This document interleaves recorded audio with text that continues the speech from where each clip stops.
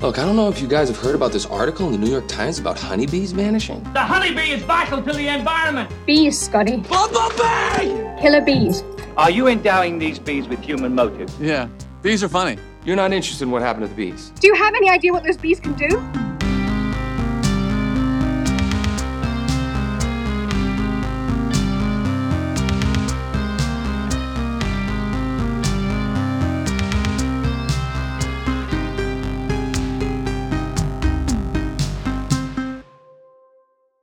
Welcome to Killer Bees, a podcast where we profile B-movie and genre film icons. My name is Garrett Smith. And my name is Tori Potenza. We can be found everywhere on the internet at Killer Bees Podcast. That's Killer BS Podcast on Instagram, Twitter, Facebook, and at gmail.com. Our artwork is by Alex Schneider. Our music is by Christine Rayburn and her partner, Pat.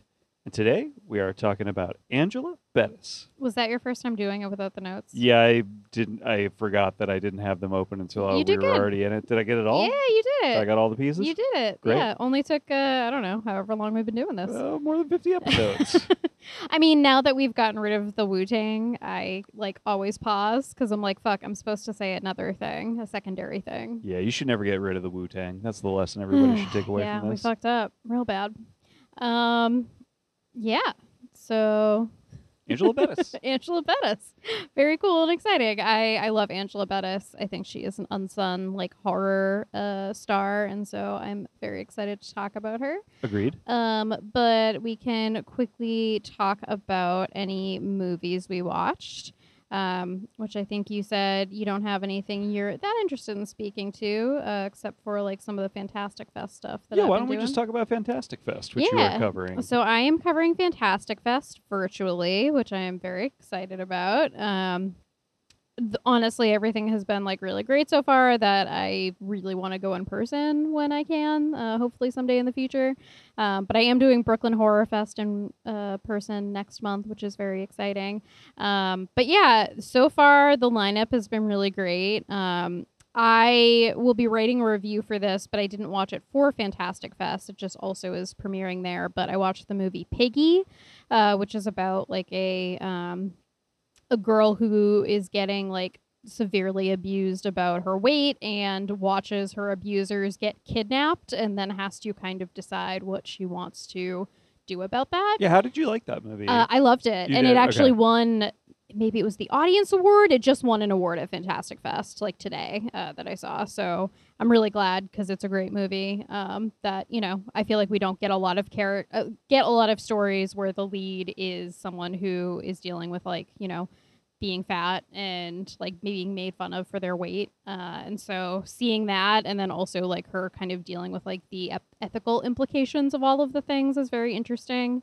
And the lead is really great. So that was awesome. I saw All Jacked Up and Full of Worms, which, yes, I did watch for the title, but also turned out to be a really fun, really fucking weird movie about people doing worms, getting fucked up on worms. Oh, people doing worms. Oh, yeah, they eat worms. Interesting. Yeah. Okay. And then one that we were both really excited about because we love the first movie of this new cinematic universe. We got a chance to see Shin Ultraman, which is awesome. I loved Shin Ultraman so much. It was delightful. I was so glad that I got to see it, thanks to you covering this festival. Yeah. We are big fans of Shin Godzilla. It's the same creative team. Mm-hmm.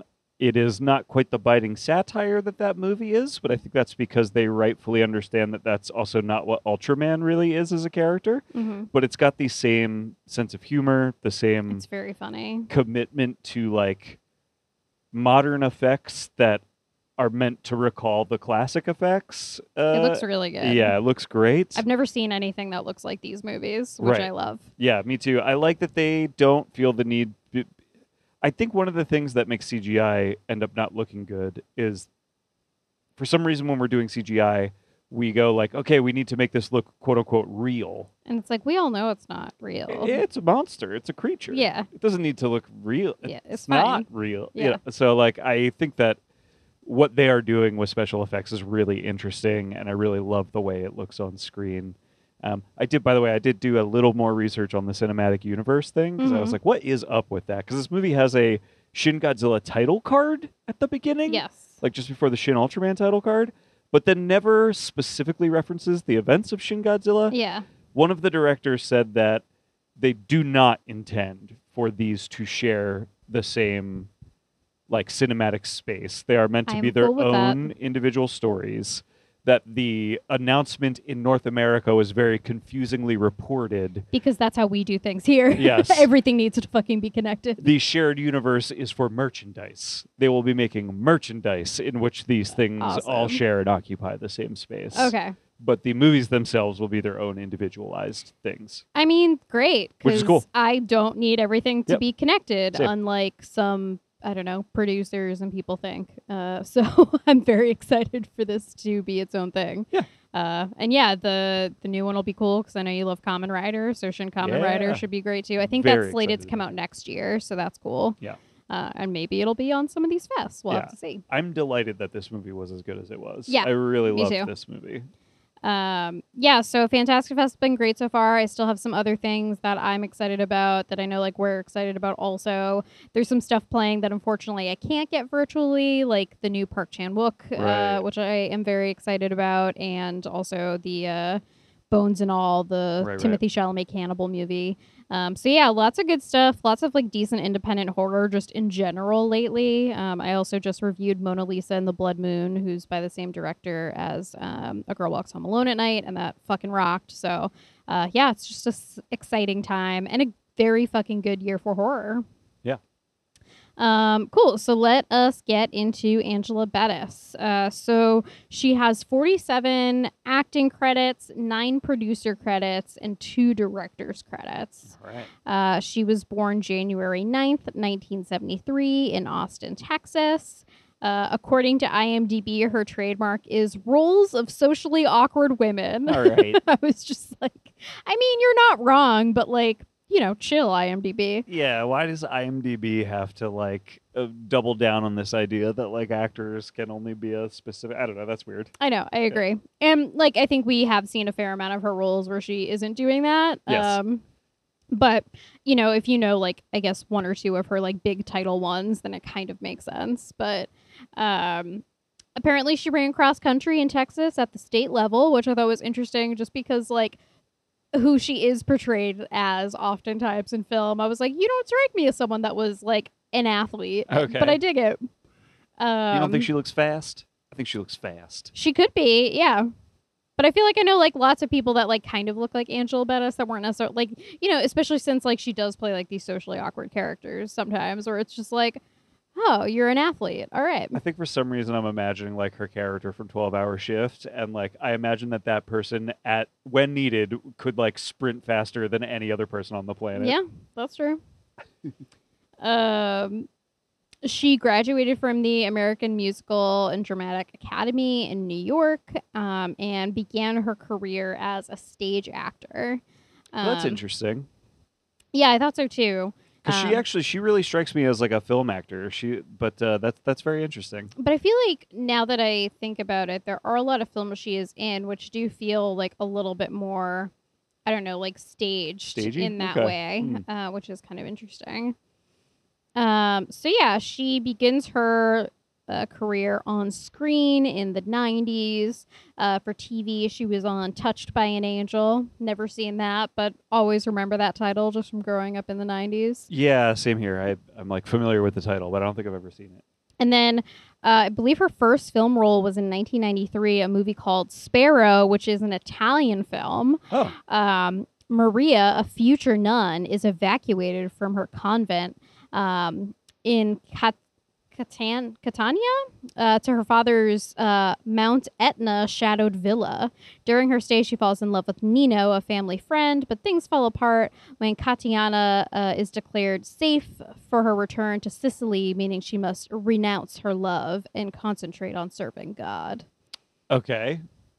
All right. Interesting. Yeah.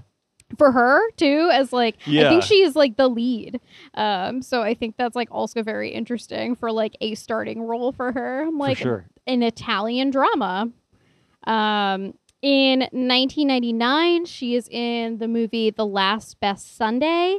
A Hispanic teenager hides out from the law in the home of a good-natured but rebellious Caucasian teenage girl after killing two rednecks who beat him up and left him for dead, leading to a collision of cultures between the two youths. Which sounds kind of interesting, actually. Yeah, it also sounds like the kind of movie we were like making a lot in like the late 90s too. Yeah. That makes sense. Yeah. There's like a lot of her films I did cut out. She did like a ton of indie stuff to the point where like it's so indie, like I could like some of them like were hard to find information on, or some of them she was in a lot of movies about or around 9/11, but also I guess that is like the time that she is coming up as an actor, which is also kind of interesting. That isn't so like she's probably making like super independent movies at a certain point. Okay. Which I think is probably how she and Lucky McKee got together. Mm-hmm. I tried to find like more personal information about her and Lucky and just her in general, but she is like a super private person. Love it. Which good for you. Yeah, that's great. So you get to her. Oh, she was also in Girl Interrupted. I forgot to mention that. I've never one. seen that movie. Have you seen that? I know it was like on TV sometimes, like so a I've either seen huge parts movie. of it or like a lot of girls I feel like base their personalities off of like this book and this movie. Yeah, I just remember that was a big movie for like people my age, older, like for some reason that like late 90s, early 2000s this movie like came up a lot, but I don't think I ever saw it. Brittany Murphy is in this, right? I believe it stars Angelina Jolie. Oh, right. And Winona Ryder. Oh, yeah. Okay. Got it. There might be some other, like, I guess, kind of well known. Oh, yeah. Brittany Murphy, Elizabeth Moss, Clay Duvall. Okay. Yeah. Fucking Jared Leto, piece of shit. Yeah, actually, like, does have, like, a pretty. Oh, Misha Collins, Whoopi Goldberg. Yeah. Vanessa Redgrave. Wow. Yeah. Okay. Yeah. What a crazy cast. Tons of people. So strange. But yeah, I agree. It was like a big like cultural like touchstone. I think. have to imagine this is like huge for her in her career, if that makes sense. You know what I mean? And I think she's just like kind of a side character, but yeah, I mean that is a big film, and like I don't think the only big one, or at least like big names she's like worked with. I'm pretty sure. Right. So then we get to her roles in the 2000s.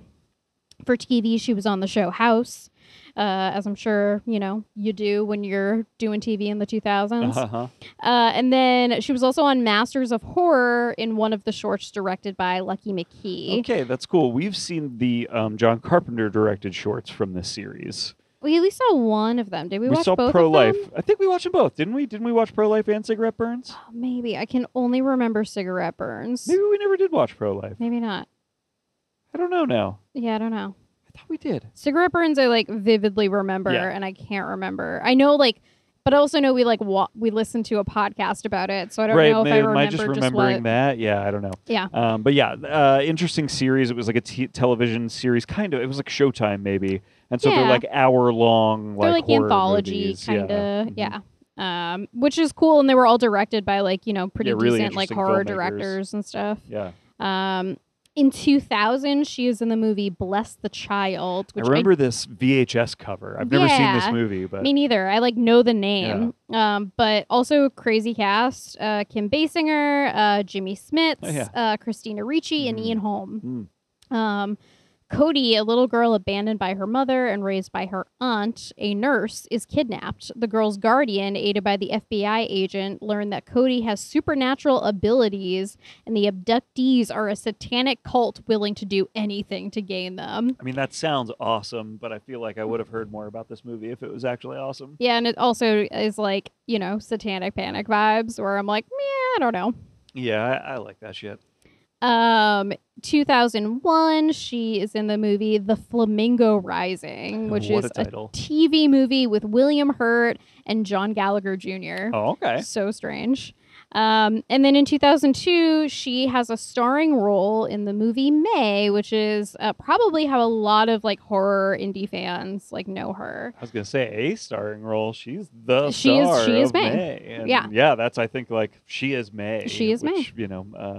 I guess for better or worse, maybe depending on how she feels about that. But yeah, I mean, I think she I mean, I have some notes here and stuff too, but I think she liked this and liked working with Lucky that's McKee.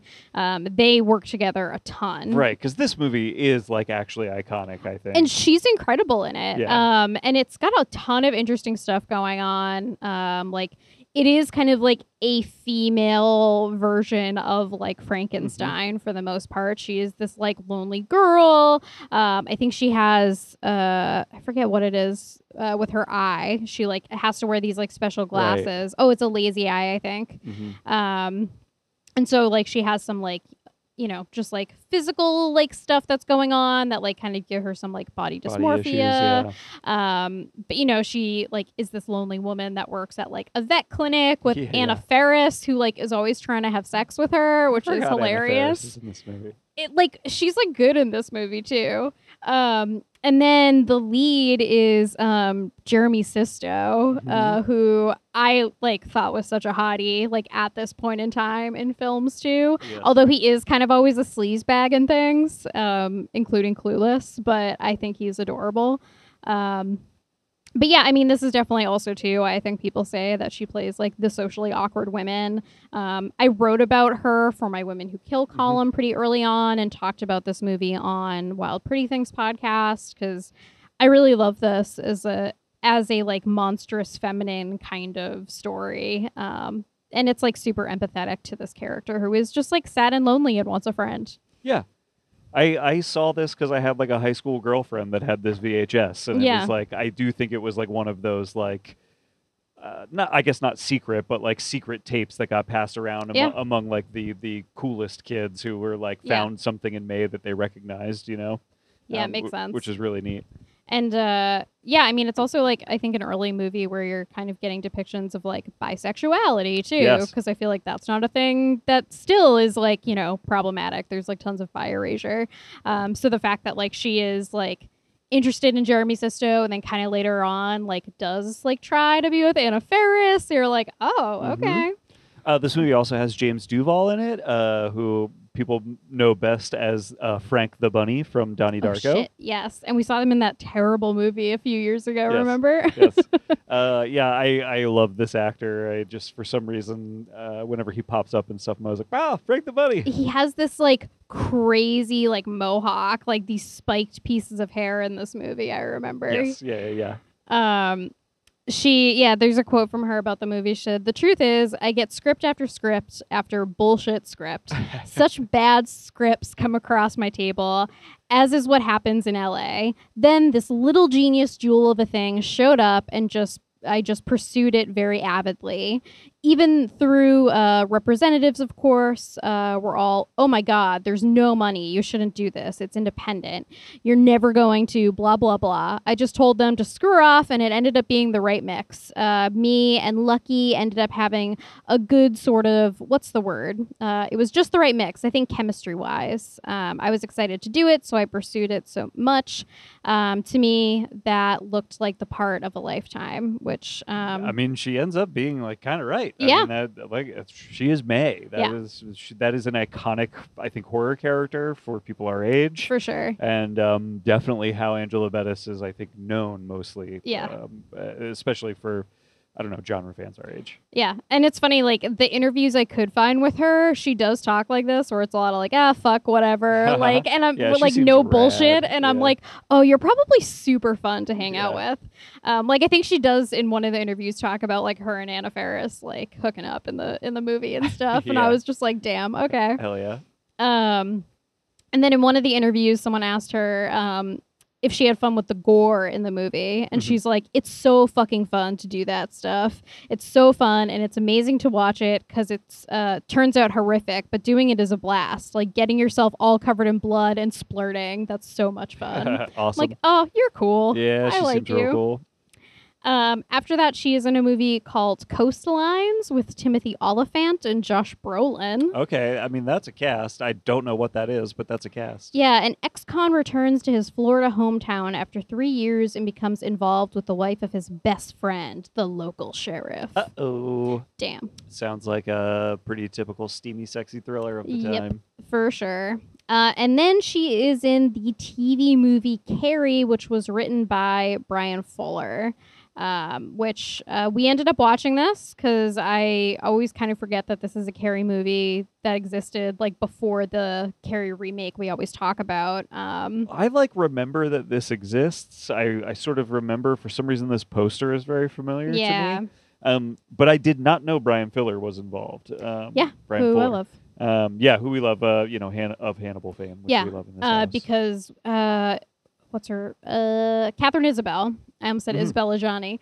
Catherine Isabel is in this movie as one of the mean girls. And I'm pretty sure we talked about it briefly because then she does go on to work on Hannibal, which is awesome. I liked this, I think, for the most part. I liked this quite a bit, too. I mean, it has the unfortunate... what's the way to say this? Because De Palma's movie already exists and is such a terrific horror movie. Yeah. I don't know that there would ever be another adaptation of Carrie that would quite live up to that or get people as excited as that, right? I mean, that is just a terrific horror movie. So now, all of that said, I actually recently read the book Carrie for the first time and really enjoyed it. And I thought that this TV movie really captured like the tragedy of that character even better than De Palma's movie. And how powerful she really is, too. Yes. I don't think that this movie is nearly as effective a horror movie as De Palma's movie. And so it does sort of pale in comparison in that way. But as an adaptation of the story Carrie, I think it's terrific. Yeah. It's really, really good. Bettis is really good in the role of Carrie. You know, I think that she is bringing a bit of theatrical, sort of stage theatricality to it. Now that you're saying that, we're talking about it, I think I can kind of see that in some of the performance here. But the movie gets across like how I don't know how to say this, but like how she is someone to be feared to some extent because she really is really powerful. But she doesn't have to be someone who is feared. It is the people she is surrounded by and the way they treat her and handle her that makes her someone to be feared. You know? And it's that tragedy that I think this movie like really, really gets across really well. That she's actually this like incredible human that is incredibly not just incredible because she's incredibly powerful, yes, but also like an incredible person. And because those two things are true at the same time, everyone around her like tears her down and turns her into a monster. Yeah. I just thought the movie was really, really effective at conveying that stuff. It also includes a bunch of things from the book that De Palma's movie excises, I think, for budget reasons and things like that. Yeah. I mean, the comet asteroid things. That was wild. Yeah, a really powerful image from the book that they get across in the TV movie pretty well, which is really cool. Yeah. So I really enjoyed it. It has like kind of a cool ending for her too, which I have a little bit more information on Please, that as well. But first off, apparently Bettis is not a fan of this. Interesting. If I weren't in it, I wouldn't have watched it. I would have been one of those people that was like down with the Carrie remake. Wow. And I kind of get that. Sure. So she was a fan of the novel and the 76 film, but was opposed to the idea of a remake and only accepted the role after hearing of the proposed TV series that would follow after Carrie survives. So Bettis was hoping to get a steady paycheck from the series that would allow her to keep making indie films. The TV never materialized, and she just owned the adaptation. Okay, so this really was like as if like this was almost like a pilot, basically, for like a potential Carrie series. Yeah. Wow. She said the ideas I've heard are Carrie and Sue Snell taking off for Florida like Thelma and Louise. I've heard something else about how the town reacts after this great catastrophe, like what happened after Columbine. Here's this girl dealing with her psychokinesis and the fact that she's wiped out an entire town of people. Yeah, I mean, that's definitely interesting stuff. Yeah. So there, I feel like is some stuff there that probably would have been like interesting movie material or TV show material, but yeah, it just never happened. That's really interesting. But I kind of want to see that. Like, I want to see her and Sue and their hijinks and adventures after this. I mean, that's definitely... I think I can also see how that does not materialize as something, right? But that is interesting. And I did think this was pretty good. I mean, like I said, it's like... it's just there's always going to be that De Palma movie that's going to make these kinds of things just feel like, why are we doing this? Yeah. You know, but I do think this is a pretty great adaptation of that book. There's even like the guy that ends up taking her to the prom, the way he like talks to her. Like I Yes. find that scene like really endearing and sweet, and he isn't like trying to lead her on. Like he is like kind of letting, like he's not totally truthful, but he is just like, I think you're cool and like I want to take you to a dance, and wouldn't that be like a great way to like tell these people to fuck off kind of? And you're like, yeah. I mean, that's like what I mean about it conveying the tragedy of this so well, where Yeah. it's like there are actually people that want to be on her side Yeah. and want to like do right by her. Like the relationship with her and the teacher Yeah. is like really, they like really try to play that up too, where this Yeah. teacher is like going to bat for her like every chance she can and like wants her, like she's like, high school fucking sucks. Just get out of here and like live your best life. Even the way the principal defends the teacher to the Yeah. upset father and stuff, where it's like so many things are actually going right in a horror. And people are doing what you want in them a to horror do. story that like normally those things don't go right, and that's why we're watching the story we're watching. Yeah. And it just makes it that much more tragic know. that she still becomes a monster because of what these kids do to her. You know what I Yeah. mean? It's sad. Yeah. Really, I really did enjoy this for the most part. Yeah, I agree. There's some wonky performances, I'll say. Like, I think that's Yeah. actually maybe the thing that holds it back more than anything else, is that there are some performances that really stick out, I think, Yeah. as like, oh, I'm watching a TV movie, you know? That makes sense. I don't usually talk about shorts, but I put this in here because she is in a short called The Psychology of Dream Analysis, directed by Ryan Johnson. I know. I can't believe you didn't tell me about this before we got to these notes here, because I totally would have tried to look that up and find it. I love Ryan Johnson. Yeah, I was like, oh, I'm going to surprise you with this cool thing. Yeah, But you're that's right. very We should have cool. looked that up. That's very cool. I would love to see her in something that he directed, and that makes me curious what that is. I'm assuming from the timeline here that that's probably something he made before getting Brick off the ground. Yeah, I believe so. And around this time, and I cut a lot of them out because they just didn't necessarily seem like more like genre-y films, but she was in a lot of films directed by Kevin Ford, who I believe is her ex-husband. But it seems like everything I said, like, she's like super private, so there's not even like dates of like when they broke up or anything or how long they were married, but it sounds like it was pretty fast. But I think she continued working for his production company, because a lot of the things she produced and some of the directing stuff she did, I think, are all like ones that he was also working on. Interesting. And Lucky McKee also worked with them several times too, so it seems like they had this little like group of like indie filmmakers working together. And then in 2004, she is in The Toolbox, or just Toolbox Murders. I can't add the. Right. Because I think The Toolbox Murders is like Yeah. a 60s or 70s movie, maybe? But at first, like, this sounded kind of dumb and we weren't going to watch it, but it was directed by Tobe Hooper, so I was like, okay. Yep. And the whole premise is that this historic Hollywood hotel has like these like supernatural things going on potentially. Yeah. And all of a sudden a series of murders start taking place and like all the residents start dying. Yeah, and she's what, a new tenant, right? Yeah, She's she and her husband, who is like a doctor? yeah, or- he's like starting his residency or Yeah. something, and so she's kind of left alone in this creepy rundown apartment with all these really strange neighbors. Yeah, and it's like a really rundown Yeah. apartment. And yeah, all these really strange people. Mhm.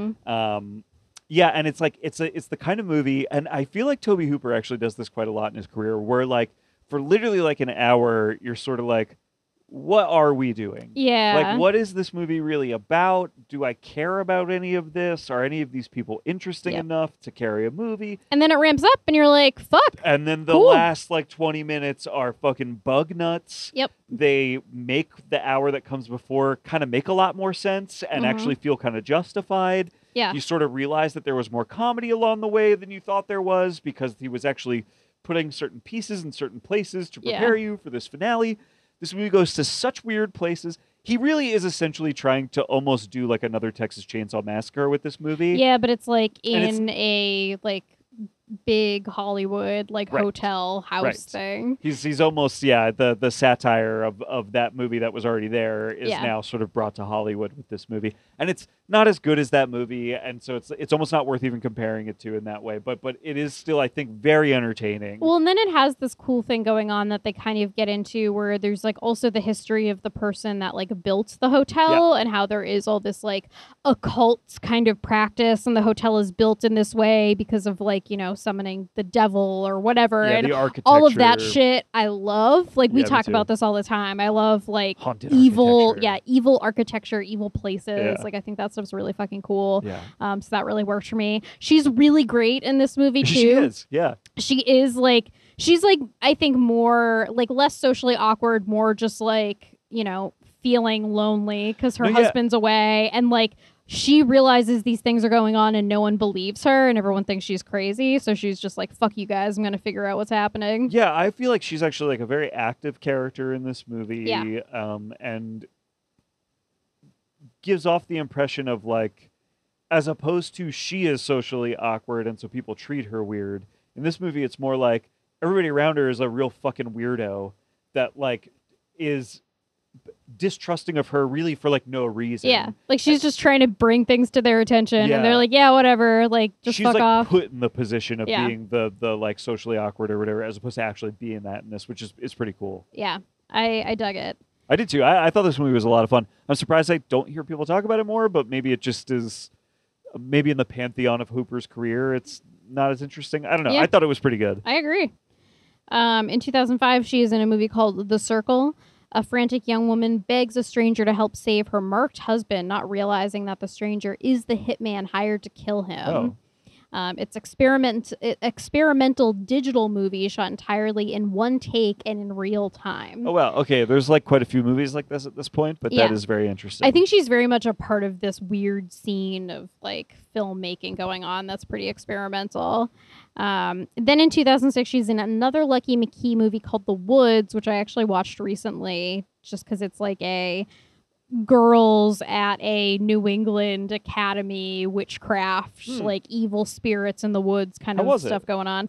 I dug it. Like it's like a little boring at times, Yeah. but I like the New England kind of history they're tapping into. Also, the woman that plays her mother, who I can't remember her name, but she's really good, in Carrie. She is like one of the leads in this. I'll get her name for you. I think you mean Piper Laurie. It might be it. No, Piper Laurie is the original Carrie mom, isn't it? Yeah. Oh, that's not who you mean. You mean Patricia Clarkson. Yes. Okay, yeah. gotcha. You meant from the TV movie Carrie that she yes, was in. yeah, that she was in. Okay, got it. Yes. Yes.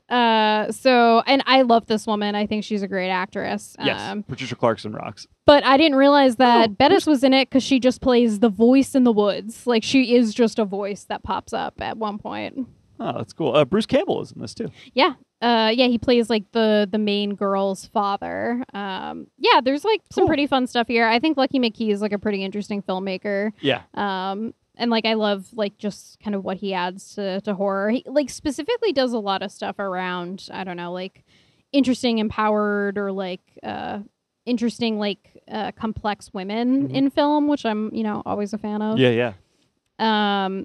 She is then in a movie that she directed and Lucky McKee wrote called Roman. So it says here, in 2006, their May roles reversed when McKee acted for Bettis in her directorial debut, Roman, based on a McKee script. Kristen Bell is in it. A lonely young man's obsession with his neighbor gets the best of him, resulting in a murder, a cover-up, and a potential new romance. Interesting. Yeah, interesting stuff. That's kind of a cool premise. Yeah.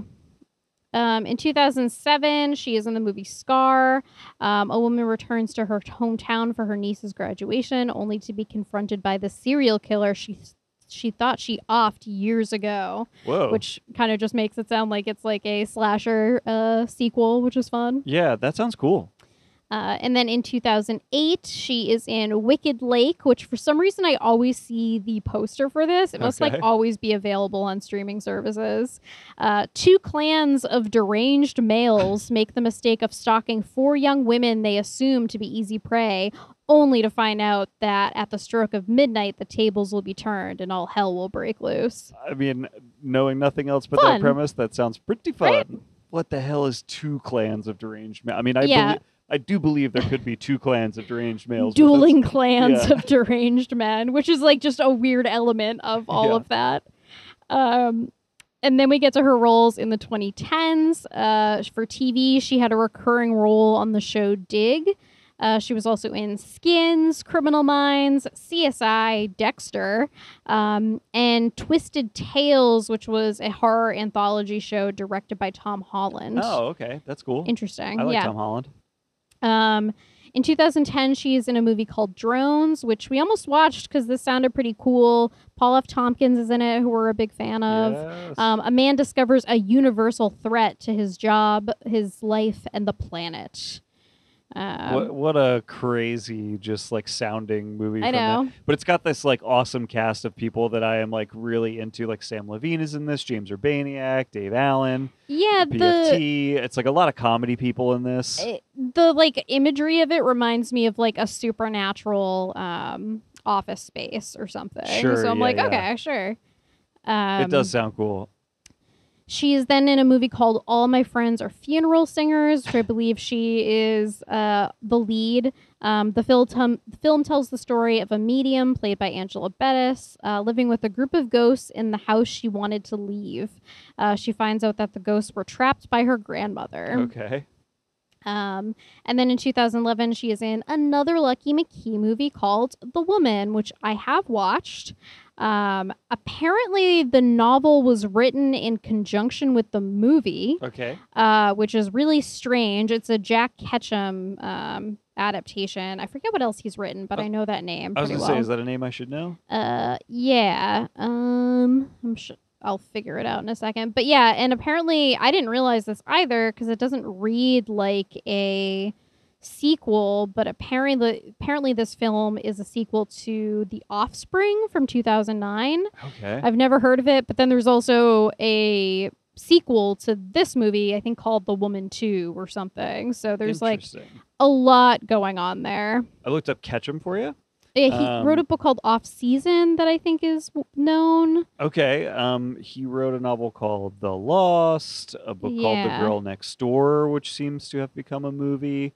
That movie Darlin is based on characters that they created. That's I think The Woman 2, actually. Oh, yeah, okay. Darlin. Gotcha. Yeah. Apparently, a segment in that movie XX is based on one of their stories. Oh shit. Yeah. Yeah, so there's quite a few things that they've written that have gotten some kind of adaptation. Yeah. So Darlin is a sequel to The Woman? Yes. Interesting.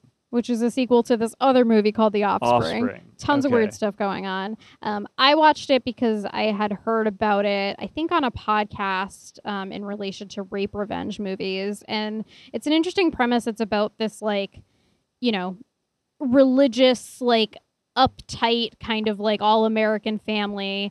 The father finds this like wild woman in the woods and decides to like capture her, chain her up in his like barn and try to like civilize her. Whoa.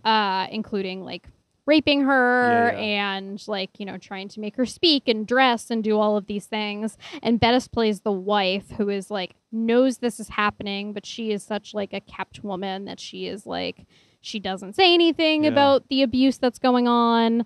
I mean, it's a pretty interesting movie just from like a kind of like a colonizer standpoint, Yeah. when, in relation to just like how that is something that is very American when we think about it, because that's what happened to a lot of indigenous people that were here. And there is some interesting like rape revenge elements to it also because of that, as well as just like cycles of violence. Like the son, I think, like sees his father abusing this woman that they capture, and then the son goes to do the same thing. So it's also just this like cycle of like male abuse that's perpetuating itself. So pretty interesting stuff. Yeah. Um, I'm interested in this idea of like a trilogy that like no one knows is really a trilogy. right? Yeah. It's so weird.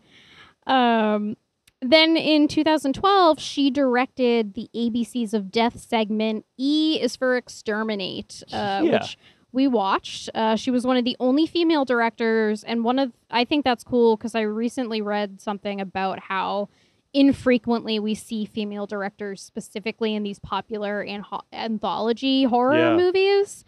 So the fact that she is like one of the few at this time is like pretty awesome. Yeah, I mean, it's crazy in a movie where the whole fucking premise gives you 26 chances to like hire a woman. Yeah. And like whatever, 2 or 3 get hired or Exactly. whatever, you know what I mean?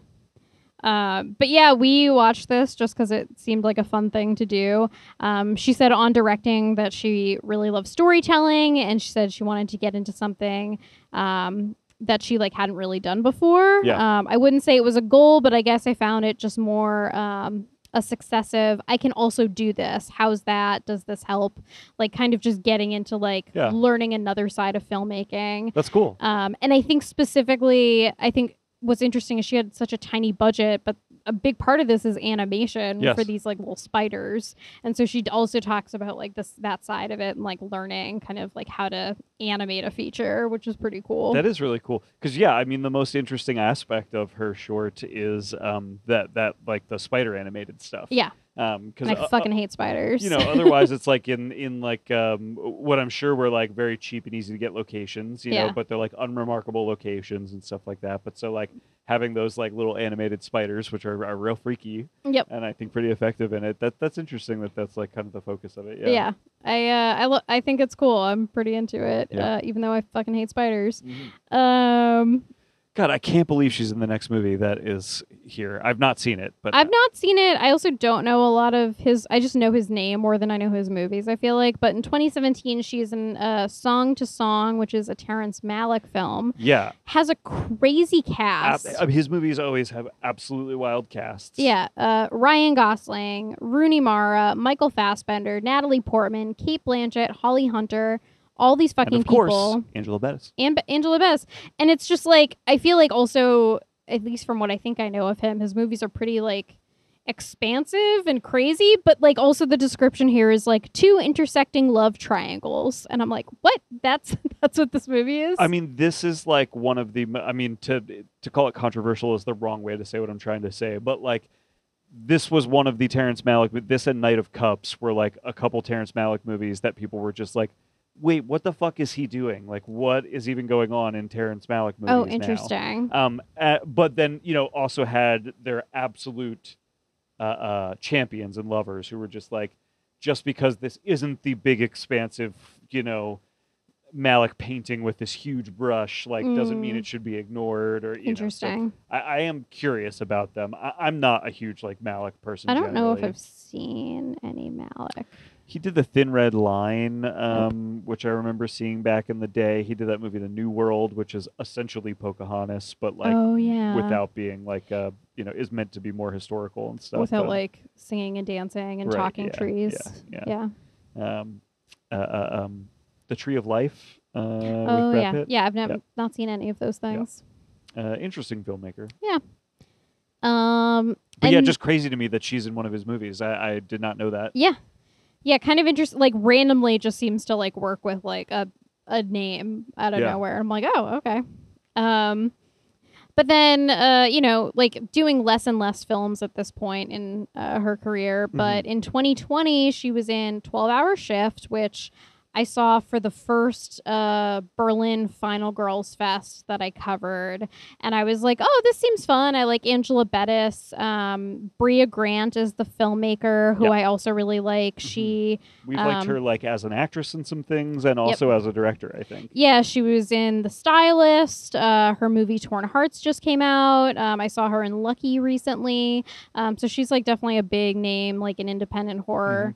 And it's about like people working in a hospital who are also like doing like black market like organ like selling, and it's like really funny and weird, and I think I liked it much more than I expected to. I really liked this movie. I think Bettis is tremendous in this movie. Like, this might actually be my favorite Bettis performance, even above it's like so May different and from some anything other else. things. Yeah, and it's one of those movies that's like about like genuinely shitty people doing shitty things, which I think can sometimes be hard to watch actually, even when it's supposed to be funny. But this finds a perfect tone where like I do have fun watching these like dumb assholes do shitty shit, Because sometimes that's the thing. Like we just talked recently about like Breaking Bad objectively is a good show. I don't love it because I just don't like those characters are unlikable to me, and so that makes it like hard to watch or care about these people. But for some reason, like movies like this with that kind of humor really toe that line in a way where it works for me. Like Yes. the dumb vapid blonde that she's like in all of this shit with is like so funny and like hilariously dumb in this. Yes. And Bettis is just like so fucking dejected and pissed off. And I think she's like addicted to like opioids in this too. So she's also dealing with like all of that in the backdrop. She's got kind of like a wild feral energy in this. Yes. That's really cool. David Arquette randomly plays a serial killer Yep. in this movie. Yep. Yeah. Um, yeah. Like, and the movie is, by the way, like not really about a serial killer, but there is one in it. Like, it's Yep. like it's an interesting, weird movie. Also, I don't know if this is true or not, but this was the note on IMDb that it also has David Arquette, a one-time WCW World Heavyweight Champion. Okay, so that is true. That's insane. There is a documentary you can watch about David Arquette getting into wrestling at one point in like the late 90s, early 2000s. Fuck. And then getting back into wrestling again in like middle age, like more recently. And it supposedly the documentary is great. The whole thing with him and wrestling, like in the early 2000s, is because he was like in a movie that I think was like a wrestling movie produced by the WCW.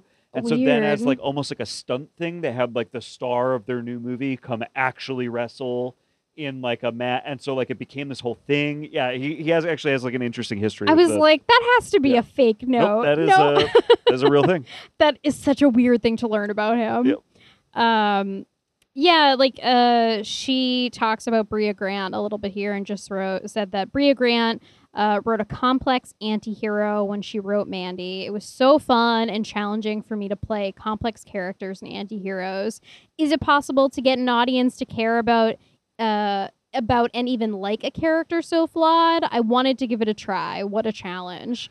I mean, she fucking pulls it off. I really Yeah. think she is terrific in this movie. You do like the whole, like, oh fuck, how is she gonna get out of this? Like, I hope she figures out how to get out of this. And it is what I was just saying, where it's like, it's the kind of movie that sometimes would actually turn me off, but I do Yes. think that she's so good at being so compelling as Mandy Yeah. that I find Mandy a very easy character to spend the movie with, Yeah. even though she's like this totally manic, like Yeah. kind of bad. You know, it's like she's really good in this. Yeah. I kind of like these movies that also just do focus on, I guess, like, I don't know, like seedier kind of archetypes of people that we just like as a society try not to like think about, like knowing these people exist and like not wanting to deal with it. Like that's what Mona Lisa and the Black Moon is like a lot about too. These just like weirdos on the fringes of society. And so I'm like, that's like kind of a thing I'm like really digging in a lot of movies that I'm seeing recently. And yeah, everyone is just such a piece of shit in this movie, but I love them all. Yeah. I like highly recommend people seek out 12-Hour Shift. I Yeah. thought 12-Hour Shift was really cool. So good. And then in 2021, she is in Ghosts of the Ozarks, also with David Arquette. Interesting. In post-Civil War Arkansas, a young doctor is mysteriously summoned to a remote town in the Ozarks, only to discover the utopian paradise is filled with secrets surrounded by a menacing supernatural presence. Okay. I mean, that sounds cool. That's the kind of thing I'm into. Yep. And then she is currently filming a movie called The Weird Kids, which With a is Z. an animated film. Yes, with a Z. That's how you know it's animated. So yeah, some additional information I found out about her. She produced 3 movies called Love in an Apocalypse, 1 through 3.